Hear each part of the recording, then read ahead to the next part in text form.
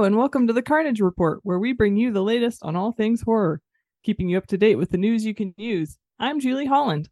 And I'm Nick Spacek. The Carnage Report is part of the Cinepunks podcast family. Go to cinepunks.com to find entertainment news, reviews, and other great podcasts like Horror Business and Twitch of the Death Nerve. If you want to help support Cinepunks and ultimately this show, you can become a Cinepunks Patreon subscriber at patreon.com/Cinepunks. That's CINEPUNX. Also, please go check out these great sponsors like Essex Coffee Roasters at EssexCoffeeRoasters.com. Essex Coffee Roasters offers specialty grade coffee roasted in to order for the most fresh and delicious home brewing experience. Essex is committed to accessible, quality coffees, offering education on coffee and brewing to all of their customers. Essex Coffee Roasters believes you don't have to be a coffee expert to enjoy a great cup of coffee. Right now, if you go to that website and you use the code Cinepunks, you get 10% off. Also, check out Lehigh Valley Apparel Creations. They're the premier screen printer of the Lehigh Valley, but also probably the world. They're personable, professional, and the only place where you can get punk rock attitude with professional service and printing. Go to xlvacx.com. Hey, we guessed it on a podcast. We did. It was fun. It was so much fun. Last week's episode of Nightmare Junkhead saw us talking with Greg and Genius about 1983's Eyes of Fire as part of their dive into folk horror. You can check them out on Twitter at Nightmare Junk, or you can go to boomhowdy.com to listen to the episode. We both had a lot of fun. It was a good time. And that movie is really, really worth your time. It seems a lot of folks seem to be checking it out right now because it's on Shudder. So it popped up. It was really weird. Like right after that episode, it popped. Somebody was watching it with their kids. I saw on Instagram. Oh my. Their kids are like, at least double digits. So okay, fair. And if you like us, you'll like Nightmare Junkhead. They delve into slightly older things, not so much the new horror that we do, but they do get into some new stuff too. But if you like us, you'll like them. And I think we tentatively agreed that we will be back on the show early next year. So keep an eye out for that. Mm-hmm. So for the setup this week, we're just going with I think a question that is always in discussion in horror circles, and that is, who's your favorite final girl? I don't think it'll come as a surprise to know that my favorite final girl is Laurie Strode. Always and forever. Even after Halloween ends, it's still Laurie. Why her? I just think, I don't know. I feel like as a teen, I kind of related to her. I sort of had that same, was more likely to be babysitting or studying than out drinking and talking to fellas. That just didn't happen for me. So, there was that. She's resourceful. She's down to earth. She tells the kids they're going to be okay as long as she's around. And that's true. Spoiler, if you've not seen the original Halloween, the kids are fine. She handles Michael as best she can in each encounter with him and always comes out on top. Stabs him in the eye with a coat hanger. Yeah. And in the neck with a knitting needle. I feel that's very much on brand for you. It says inspiration. How about you? Who's your favorite final girl? This is sort of like a weird one. I was trying to figure that out, and I'm like, there are so many I like, but honestly, I think my favorite is Max Cartwright from The Final Girls. Which I feel is like maybe a little on the nose, but I feel like the more I watch that movie, the more I love that movie, because it's kind of like the perfect demonstration of like what you can do with PG-13 horror, and also just like the relationship between her and her mom and like the friends and like all the different characters in there. I just feel like she got a chance to like learn who a final girl was and then apply that knowledge and turn it into something new. Tessa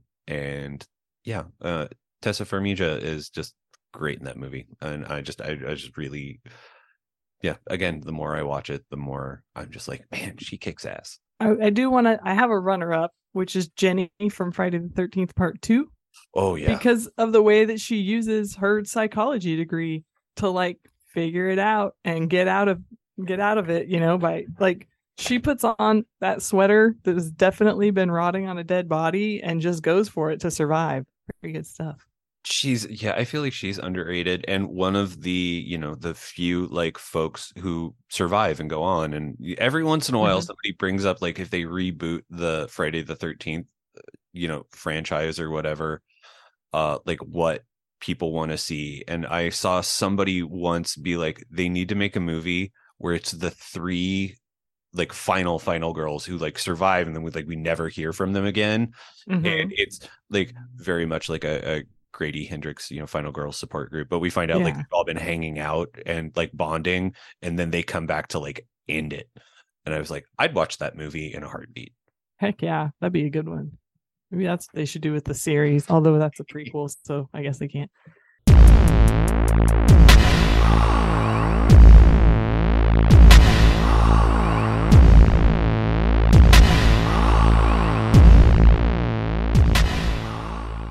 Now it's time for The Gate. This is a new segment where we ask horror creators the same question: what was the horror that first hooked you? For this installment, we spoke with Travis Stevens, director of Girl on the Third Floor, Jacob's Wife, and A Wounded Fawn, the last of which hit Shudder December 1st. I'm Travis Stevens, and my gateway to horror was Ken Hughes' Night School, which I saw, I think, when I was 7 or 8, and I was absolutely terrified. The set pieces were so imaginative, yet grounded in the real world. It's about a serial killer who believes that in order to make sure the spirit of the person you killed doesn't follow you, you have to put their head in water. So there's a bunch of sort of kills that end up with a head floating in water. And I watched it when we were moving into a new house, and one of the kills, uh, the head gets put in a toilet. And when we moved into the new house and I looked out my bedroom, it looked directly onto the bathroom toilet. And it was absolutely terrifying for a kid of 7 years old. And it stuck with me. And every time I revisit the movie, I'm going to say it's an American giallo, even though the filmmaker I think is British. But man, it is a fucking great movie.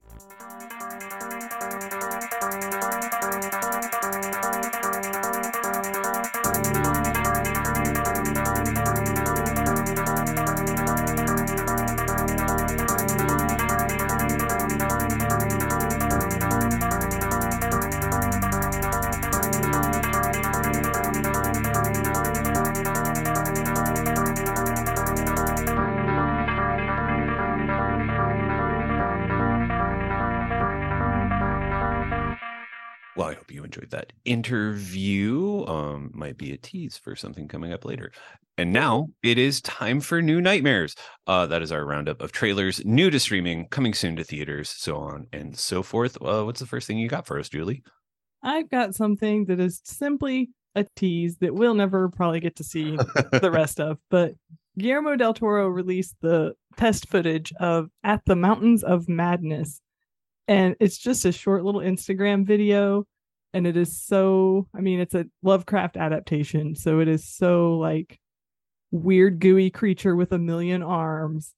It is absolutely wild looking. And it's so unfortunate that didn't happen. It was like from a decade ago, I think, an adaptation he was going to do with James Cameron as executive producer and Tom Cruise in the lead role. I don't know what happened. Fell apart, I guess. There's there's a book that came out a few years ago called The Greatest Movies You'll Never See. It's unseen masterpieces by the world's greatest directors, and there's an entire chapter on Del Toro's At the Mountains of Madness that it makes it hurt even more. Oh man. Sigh. Speaking of A Wounded Fawn, the trailer just came out last week or so, just after we recorded the last episode, actually, for Travis Stevens' latest horror film, and it was premiered via Entertainment Weekly, which is so cool. Yeah. The plot, Bruce invites his new girlfriend Meredith for a nice relaxing weekend at a remote cabin in the woods. Great news for Meredith, except for Bruce also happens to be a serial killer. Stevens describes the film to Entertainment Weekly as a hallucinogenic cocktail of Greek mythology, surrealistic paintings, and 1970s genre cinema. It's crazy. It's shot on 16 millimeter. And if this trailer doesn't make you want to see it after, like, if you've seen Jacob's Wife and you've seen Girl on the Third Floor, you should definitely want to see this anyway. But yeah, this film is wild. And I think that description that Travis Stevens gave is like spot on. I mean, obviously he made the movie, he knows, but that description is really what you get. And the poster also for this is really cool with this like owl creature thing and then the snake. It's cool. It's a cool poster. Looks like stage fright. Yeah. All right. Next up, and I don't think we said it in the last one, but Wounded Fawn stars Josh Rubin. So let's move into another Josh Rubin picture. I believe he's in this one, right? I think so, Blood yes. Relatives. He's not in the little clip, I don't think. That it's not a trailer, but a clip was released. So this is like this scene is the aftermath of a vampire dad having been reunited with his daywalker daughter, and they decide to be a family and speed off to cover their tracks after the daughter has done some vampire murdering or feeding, I don't know, however you want to feel about what vampires do. As I've said a million times already on this very short time we've had a podcast, vampires are having a moment. And this is another vampire thing. It looks really fun. It's directed by Noah Segan, who also is the lead in it. And it'll be streaming on Shudder on November 22nd. So by the time you hear this, you will be able to watch it. How did you feel about this clip, Nick? I think it looks really, really fun, and I'm kind of excited about like this, what seems to be like actors you wouldn't quite expect making movies. Like, because I mean, Noah Segan's been in a bunch of stuff. Like, I mean, he's in Brick, he was in Dead Girl, which is like a really, God, that movie's fucked up. He's in Looper, he's in Starry Eyes. He's He's one of those Mohawk. actors that like maybe I would never name, but every time I see him in something, I'm like, oh hey, Yeah, I like him. Yeah. Hey, that guy. Yeah. So I'm like, I mean, it's weird seeing him play a dad, but I feel like we're getting to that point in our lives where actors we like are like, oh, they're the dad. Oh, fuck. Oh yeah. Yeah. I wish it was more of a trailer so I could get a true vibe of it, but it's still, even the clip looked pretty fun. The dynamic of the two looked really fun. I don't know how you feel about this, but I'm always very confused, like when they put out a clip of a movie before they put out the trailer. Like, I always feel like that should be reversed. Yeah, because like, how are we supposed to frame that in our minds? Like, I don't have any context for what's happening here. It's just a clip from the middle of a movie. Yeah. Weird. However, we do have a trailer and a poster now for Joe Bagos's new movie, Christmas, Bloody Christmas. It's an animatronic Santa Claus that goes on a murder spree. What's not to love? The poster looks it looks exactly like I want it to. And the tagline is "You better not cry," which is amazing. And if you watch the trailer, I don't think it's a spoiler to say, and we discussed this when we were on Nightmare Junkhead, the fact that like they full on like show that they like axe murder a kid in the trailer. It's gonna be not just a clever name. It looks like a Bloody Christmas. I haven't actually seen VFW by Joe Bagos, but I have seen Bliss, and I loved that. And I think he's developing a real reputation for just cutting people to pieces. Yeah, no, VFW, it like makes Bliss seem tame in terms of violence. That's what I've heard. But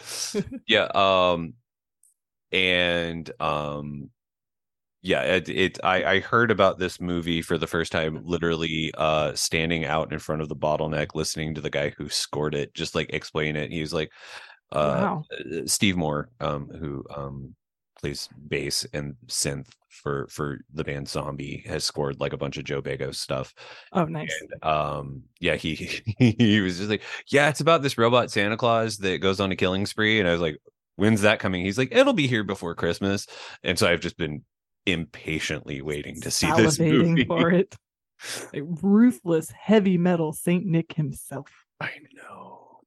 All right, another trailer and a complete shift of gears. But since we were talking about folk horror earlier, we have a new trailer from Neon, and I don't know exactly how to say this, so I'm going to try it and then I'm going to spell it for you. Maybe it's Inismen or Inismen, Enys Men. It is very much a folk trailer. It is, I'm looking to make sure I get this right. I believe it's shot on film, 16 millimeter. Yes. So it you can tell, and in a good way. It's very 70s looking. It has that definite vibe that you want for a folk horror movie, I think. The plot is a wildlife volunteer on an uninhabited island off the British coast descends into a terrifying madness that challenges her grip on reality and pushes her into a living nightmare, evoking the feeling of discovering a reel of never before seen celluloid unspooling in a haunted movie palace. This provocative and masterful vision of horror asserts Mark Jenkins as one of the UK's most exciting and singular filmmakers. Boy, what a good PR team. I know. And also, like, I love the idea that not only did they shoot it on 16 millimeter, they used a camera from the 70s, and then they did all of the audio afterwards. So you get like that weird sort of slightly hallucinatory vibe. Yeah. Oh. A 1970s clockwork Bolex camera, for those of you who might know what that means.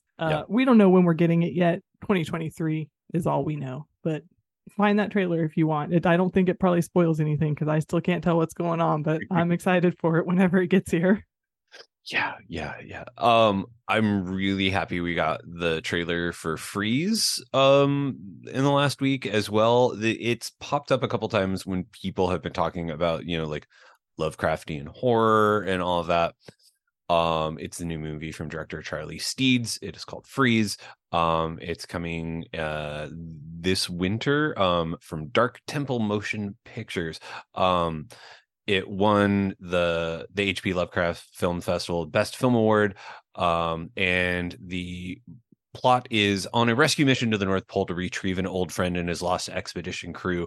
Captain Mortimer gets more than he bargained for when his ship is frozen into the ice sheet and set upon by bloodthirsty fish creatures.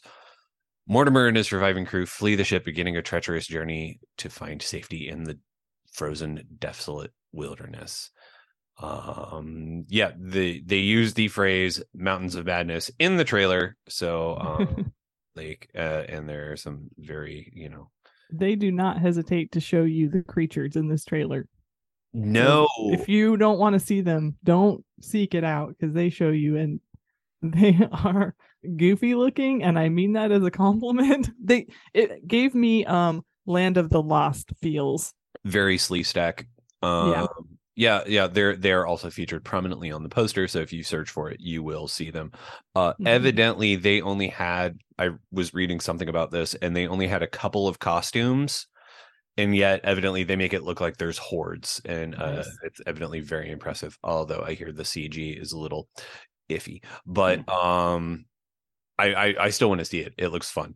I love the tagline. It's not just the frost that bites. You gotta be careful with taglines like that, because that sets you, if it's a bad movie, it's not just the frost that bites, it's also this movie. I'm excited for it though. Yeah, it looks good. All right, last trailer, Lullaby. It is directed by John R. Leonetti, who directed Annabelle. It will be in theaters and on demand December 16th. And we have a trailer for it. The trailer looks really cool. I don't see much of a synopsis. Okay, here we go. A new mother who discovers a lullaby in an ancient book and soon regards the song as a blessing. That's who it follows.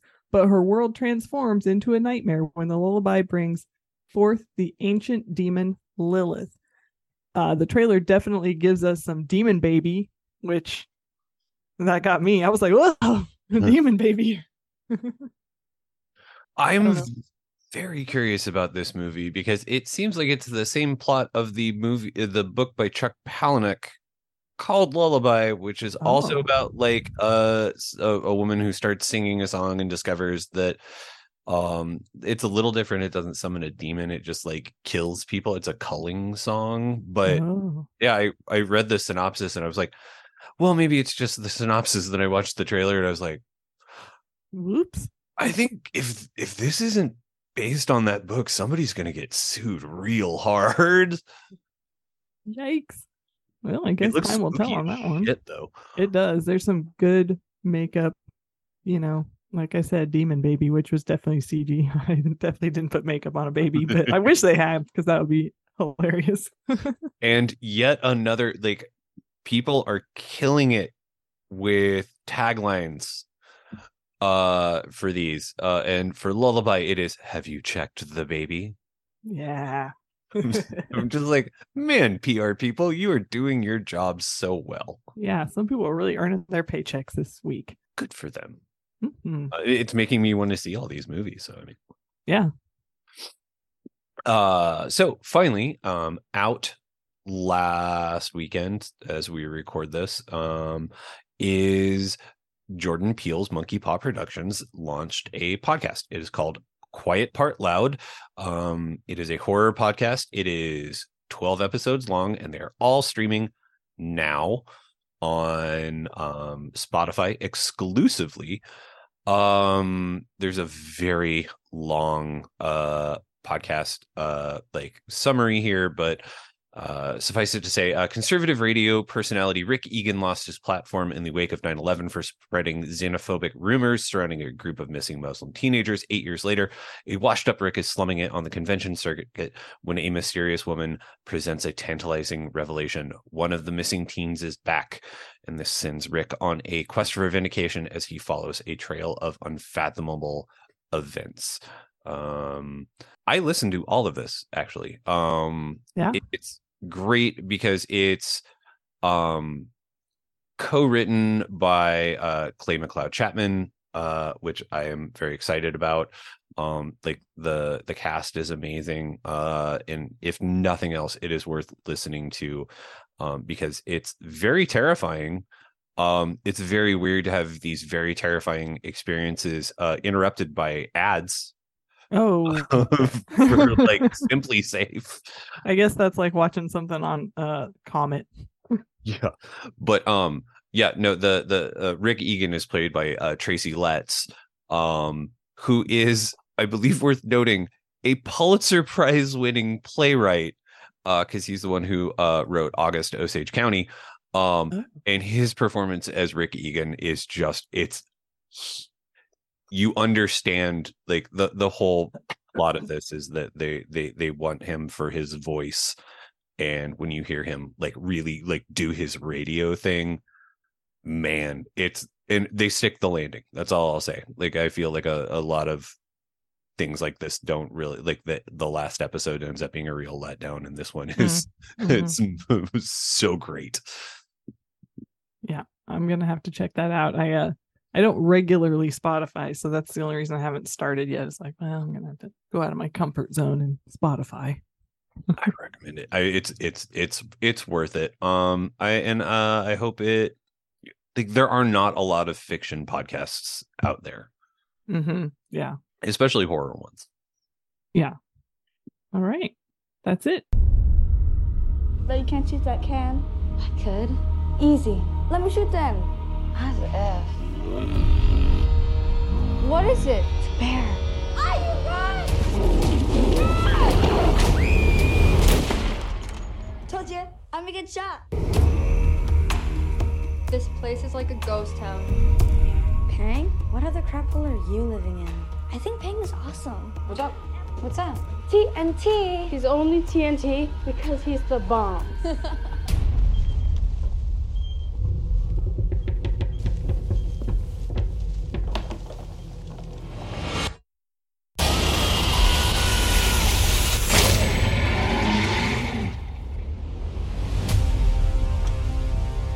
What is it?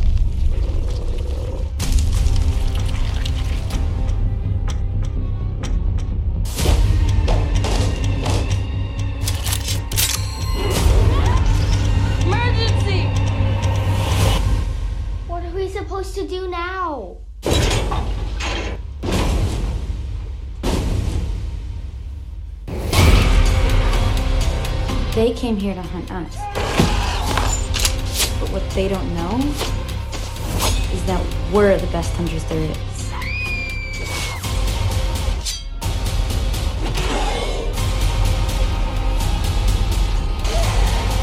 Let's go hunting.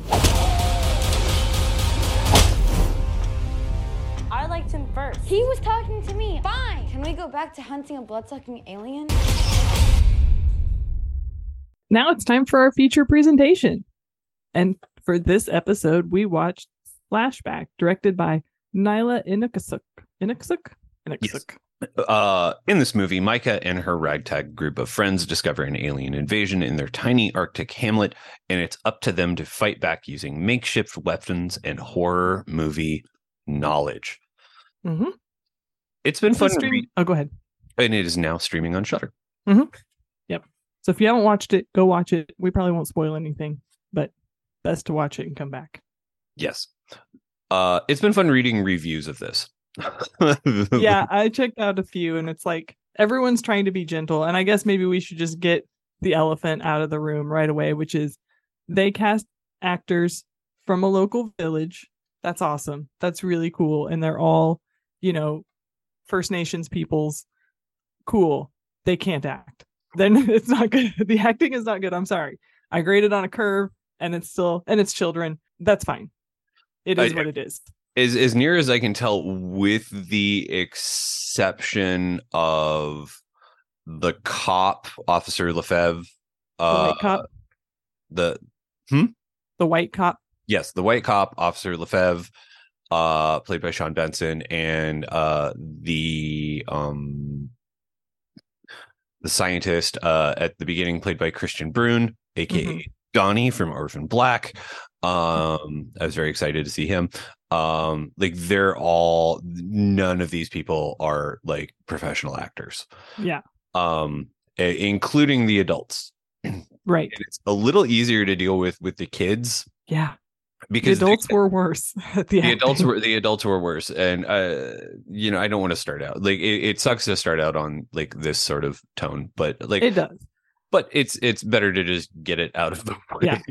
But it doesn't make it a bad movie. No. But there are moments that I was like, I'm out of this for a little bit. Like I'm just okay, I'm back in. I'm back into accepting what we're working with, and we're back in. And there's a lot of great stuff in this movie. It's just that the acting isn't on that list.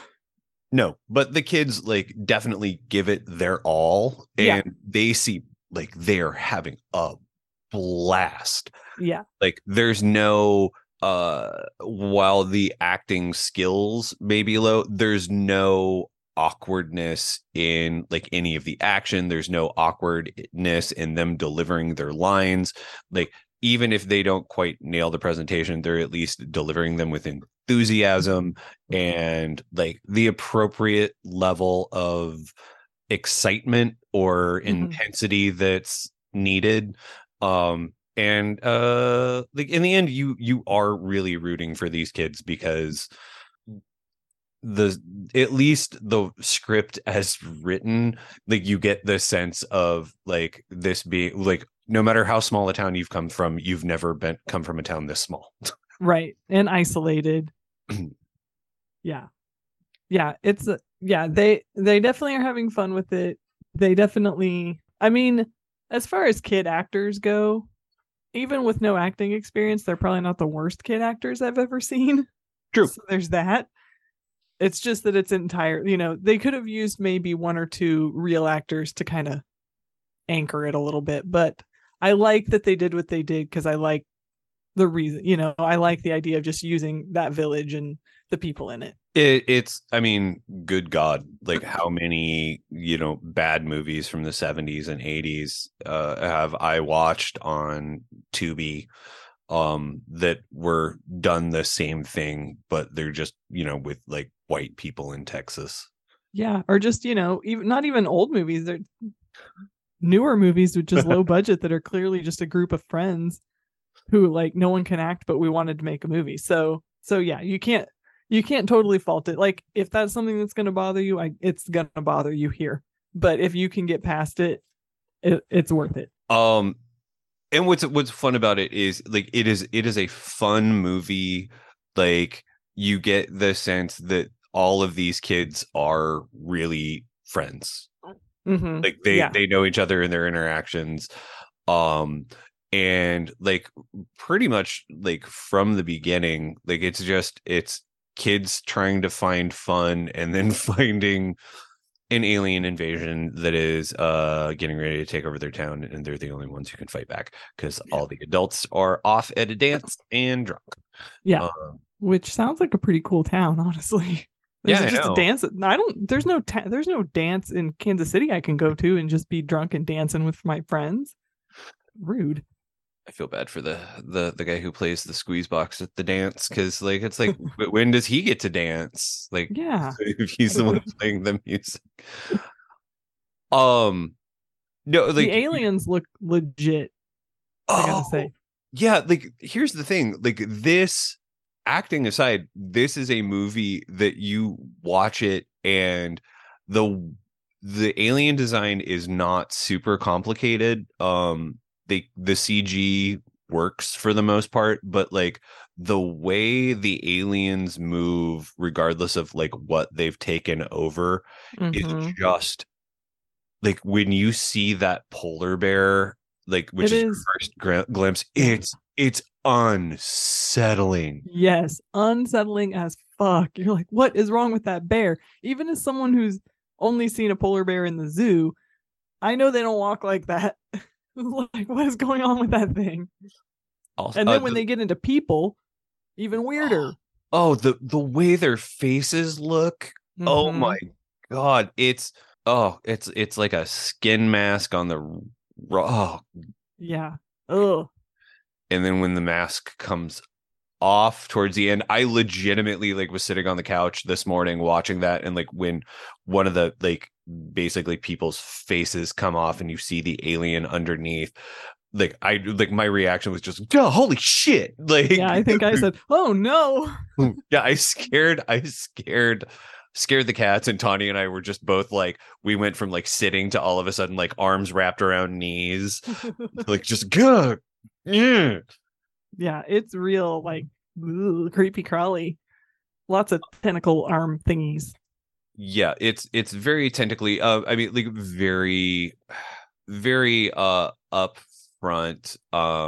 Like they present the plot of the thing as dialogue. So it's not like they introduce it in the script. So I don't think it's going off base to bring, like, if you like the thing, you're gonna like this because it very definitely nods to it. Yeah.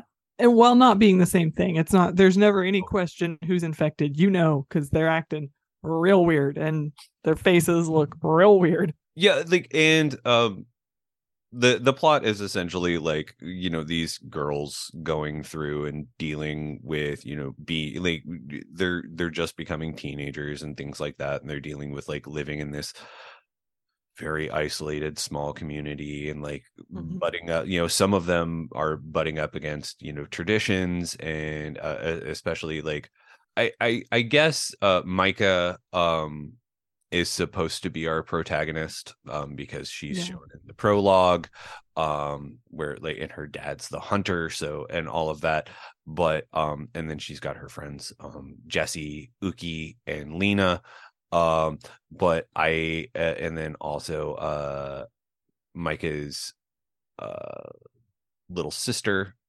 who is adorable and wonderful, and as soon as she was introduced, I did not want anything to happen to her and was going to be very upset if something did.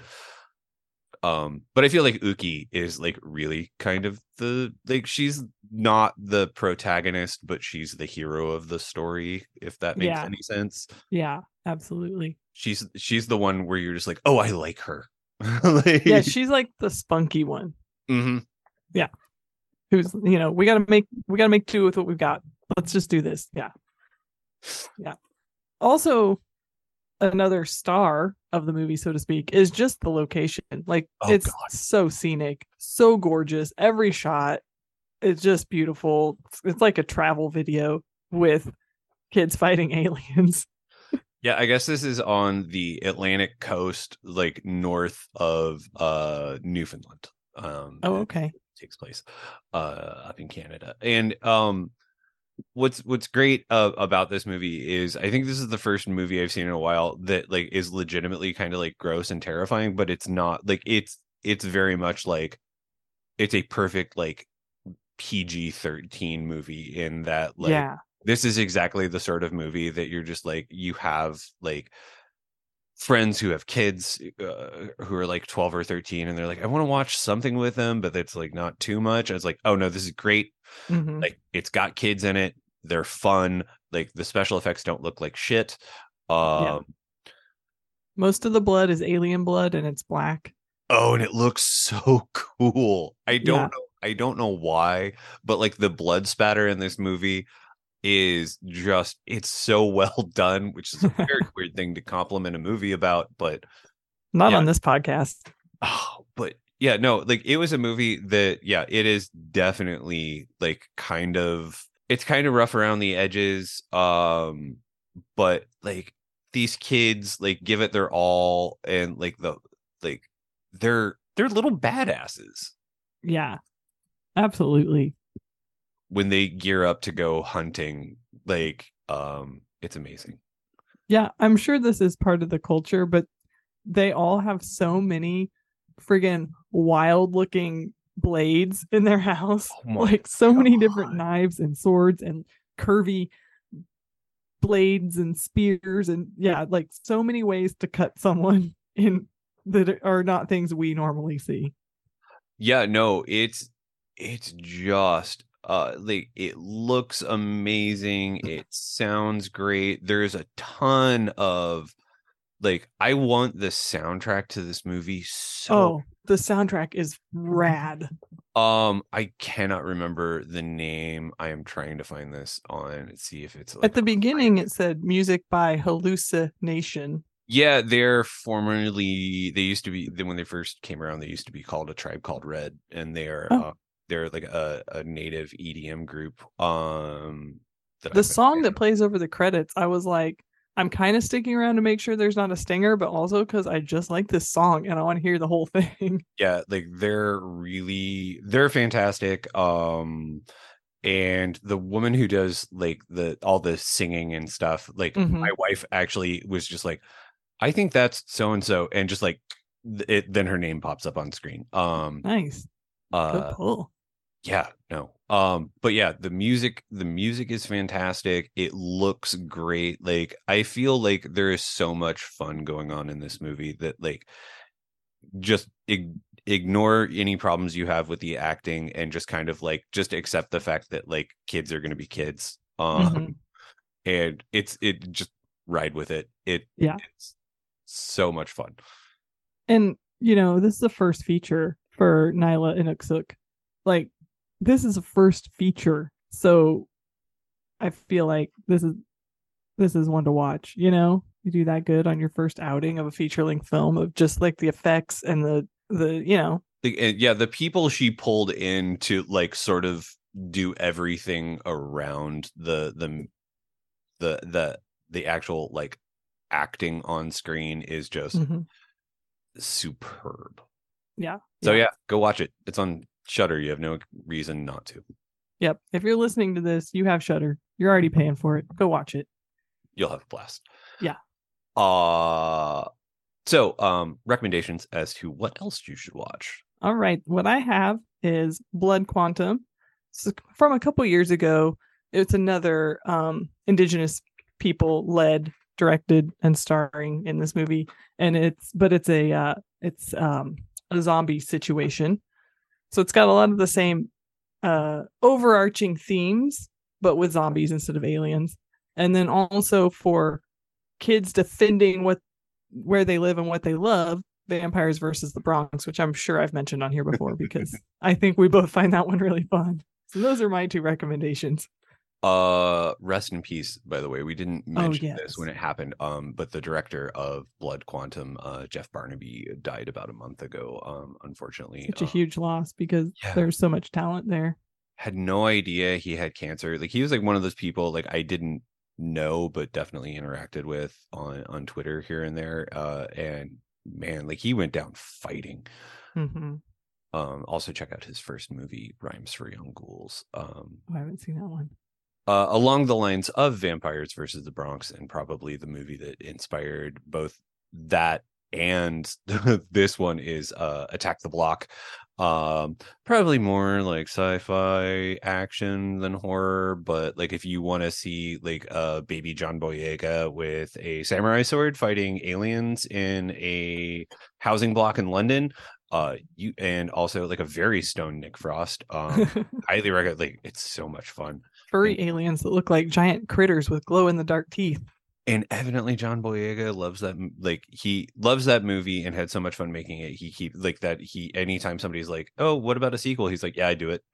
Oh, So, that would be amazing. oh, it'd be so good with him, like older, just getting out of prison. Oh, yes. But also, and then another indigenous horror is the movie Mohawk from your friend and mine, director Ted Geoghegan. He is co-written by another favorite, Grady Hendrix. It stars Tio Horn, who you probably know as Tanis if you watch Letterkenny, and also Noah Segan. So there we go, bringing it all back around, and it's like action horror, period piece, and it's a blast. Yeah. So we're going to talk about another movie that we saw. We can't resist. We have to do it. Because I think we just would we've got some extra time on this episode, and I think we just honestly, it was like in the running to be picked, but I had a lot going on this weekend and wasn't sure I was going to get to the theater, so we didn't want to roll the dice, even though we have been so excited about the menu. The menu, directed by Mark Mylod, written by Seth Reese and Will Tracy. This is a movie. I think it's really actually for the best that we didn't do an entire episode on this, because there's not much we can say. And here's the thing. Don't read any reviews. No. Don't, like, the trailers are fine, because I spent most of the week leading, because we're recording this on a Sunday. This came out in theaters Thursday/Friday. And I spent most of the week telling people who are getting all excited about it what it wasn't about. Yeah, it's not what you think. And every single guess was wrong. It was great. I was like, nope. As someone who worked in food service for a dozen years, it was so satisfying in so many ways. It was like, maybe not to this level, but I relate a lot to this staff. I relate to the staff. It is yet another stellar performance by Anya Taylor-Joy, and this might be my favorite thing I've seen her in thus far. Oh no. But yes, this is my favorite thing she's ever done. Yeah, so excellent in it. Flawless American accent. Oh yeah. If you are familiar whatsoever with like high-end food and things like that, it is a black comedy that, like, yeah, I think is aimed at I think everybody will enjoy this movie, but I think if you've worked in food service, if you are familiar with like haute cuisine and things like that, you will cackle madly.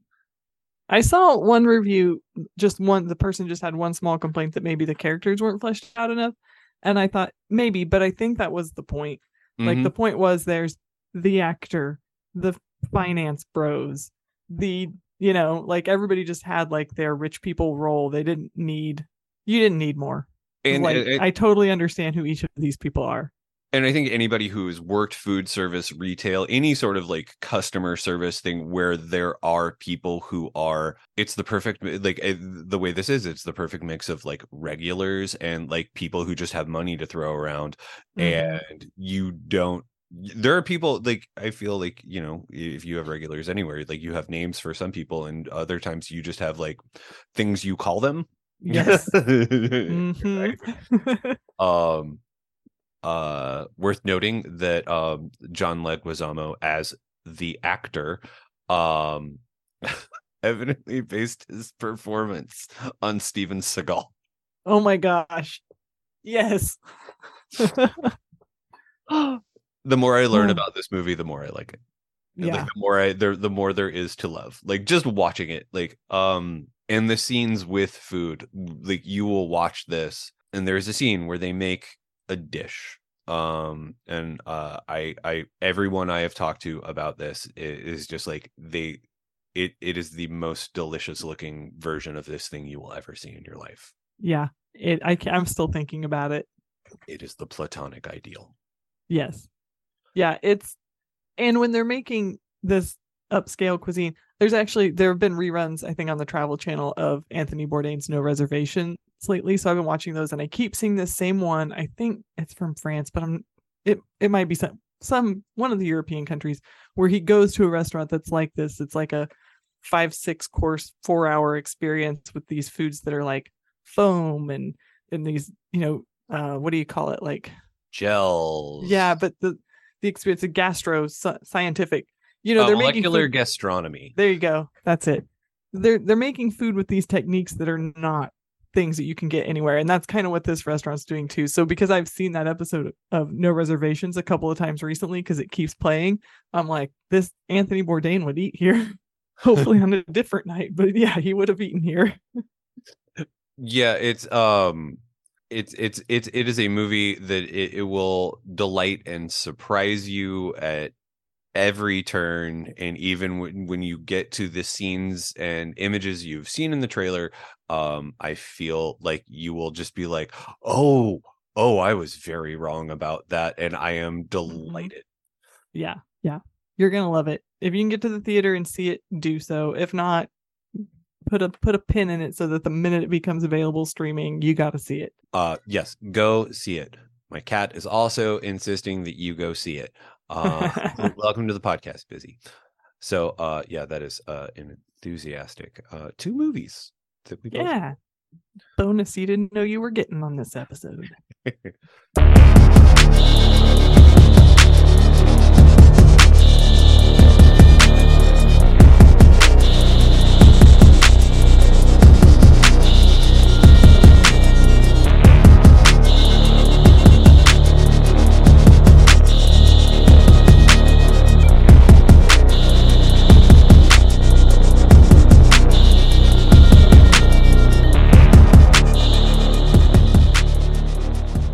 And now it's time for I'll Be Right Back, where we talk about what we have coming up in the next week, which should be weird because it's Thanksgiving. Exactly. What do you have? You have anything in particular coming up? I'm just gonna try to make it through work and spend my time watching movies. They've added a bunch of really fun stuff to Tubi lately, and I went on a tear last weekend or so. I can't even remember what it was. I just had a free evening, and Tanya was doing a bunch of stuff down in the basement, and so I watched Slime City and Neon Maniacs and Bloody Muscle Bodybuilder in Hell. Back to back to back, and I'm just I'm going to try to find an evening this week to do that. And also trying to pare down my list for the Vinegar Syndrome and Severin Black Friday sales, because that's usually when I go crazy buying a bunch of movies that I will then take till the next sale to have watched all of them. Yep. They always have 2 things they don't announce until the sale starts, so I'm very curious as to what that's going to be. And of course trying to watch part of the MST3K Turkey Day Marathon, despite being not at out. That was the best part about hosting Thanksgiving at our house last year, is that I literally watched it until people showed up. Nice. And as soon as the last person left, turned it on again. Now get out of here so I can watch my TV. Exactly. I don't have anything specific. I'm just living through the horrors of family gatherings, standard stuff. I'm kidding. I like my family that I see on Thanksgiving. Caveat. Yeah, so that should be fun. Maybe I'll get in my annual viewing of Thanksgiving. Ooh. You guys need a good real bad. Speaking of movies where the acting is terrible because it's just a group of friends making a movie, Thanksgiving. My recommendation for your Thanksgiving movie night: don't watch it with the family, probably. Yeah, like I will also have my annual Thanksgiving viewing of Blood Rage. Yes. If you're in the Kansas City area, I believe Screenland shows it maybe on Thanksgiving or somewhere thereabouts. They definitely pull that one out of the mothballs every year. That's And not cranberry sauce. and also they have their annual. I don't know if they're having it this year or not. I haven't heard anything about it, but they usually have a Black Friday. Oh yeah, the chopping mall. Chopping mall. Yeah. Which I have never gone to because the drive to get there and back is twice as long as the movie itself. Yes, and I think they usually play that one late because it's a Friday. I think they'll do it as Friday Night Fright, which starts at 9:30, and that's late for starting a movie when you're coming from Lawrence, especially. And that movie's like an hour and 15 minutes long. Yeah. And available to watch all kinds of places. You have to make on the drive. Blu-ray in my living room. Yeah, there you go. I mean, worthwhile if you have that at home. You're not in the Kansas City area. Pull that out. Yes. I don't know where you can see it, but I know last year my first movie review for Downright Creepy was Black Friday, starring Bruce Campbell, and I think a lot of people didn't like it, but I thought it was really fun. So I still haven't seen that. I thought it was fun. Oh, maybe I'll watch another it. alien situation. Ooh. Yeah. Toy Store Mayhem. Devon Sawa's in it. I don't know. What's not to love? Well, so that's what we've got going on. What you should have going on is emailing us at carnagereportpod@gmail.com to get a sticker. It's the holidays. What better thing to stocking stuff than giving someone free stickers you got from a podcast? So email us and we'll give you an address to send a self-addressed stamped envelope, and we get it. We'll slap a sticker in it and send it back to you. All right. Thanks for listening. You can also find us at Twitter and Instagram at Report Carnage. If you have any suggestions, if you want to share your thoughts, your feelings, you want to tell us your spooky Thanksgiving traditions, or how you felt about the menu or Slashback, we'd love to hear it. If you have any ideas on what we should watch next, we're definitely starting to gear up for some Christmas horror episodes. So if there's anything you want to hear about, let us know. And all the music in this episode, I'm going to do it this week because Nick always does this one because it's his brother, Steve Spacek, did all of our music. And you can find him on Instagram at Starling Woodworks and at nodder.bandcamp.com. And Nick, where can they find you on social media? They can find me on Twitter for as long as it lasts at Nuthouse Punks. You can find me on Instagram at Nicklaus Mouse. You can find my reading at you can find my writing at The Pitch in Kansas City, as well as Starburst Magazine, where I actually just have an interview with the one and only Colin Stetson about his music for the menu. It was a really fun conversation. I hope you go check it out at starburstmagazine.com. And I've got an interview with Travis Stevens about a wounded fawn coming to The Pitch, and you can find that at thepitchkc.com. Exciting. If you're looking for me, I'm Dark Humor Girl anywhere you're looking. Whatever social media still exists, that's the name I try to use. So you should be able to find me there if someone doesn't swoop it on whatever new platform comes up. And you can find my writing at downrightcreepy.com and modernhorrors.com. And I have nothing new to report in either spot because horror news has slowed down. So thanks for listening. We'll be back next episode with another roundup of the latest news in horror, where we talk Travis Stevens, A Wounded Fawn. We're doing it. What's that about? It's about a serial killer bringing an unsuspecting new victim on a weekend getaway to add another body. So that comes out on December 1st. So between now and then, take a look at it, and then you can listen to our episode. Yeah, it's going to be a good one. You're going to like that one, guys. Oh, it's so. Thank you, everyone, for listening, and we'll be back at you in 2 weeks. Yay. Thanks, Bye-bye. everyone. Bye.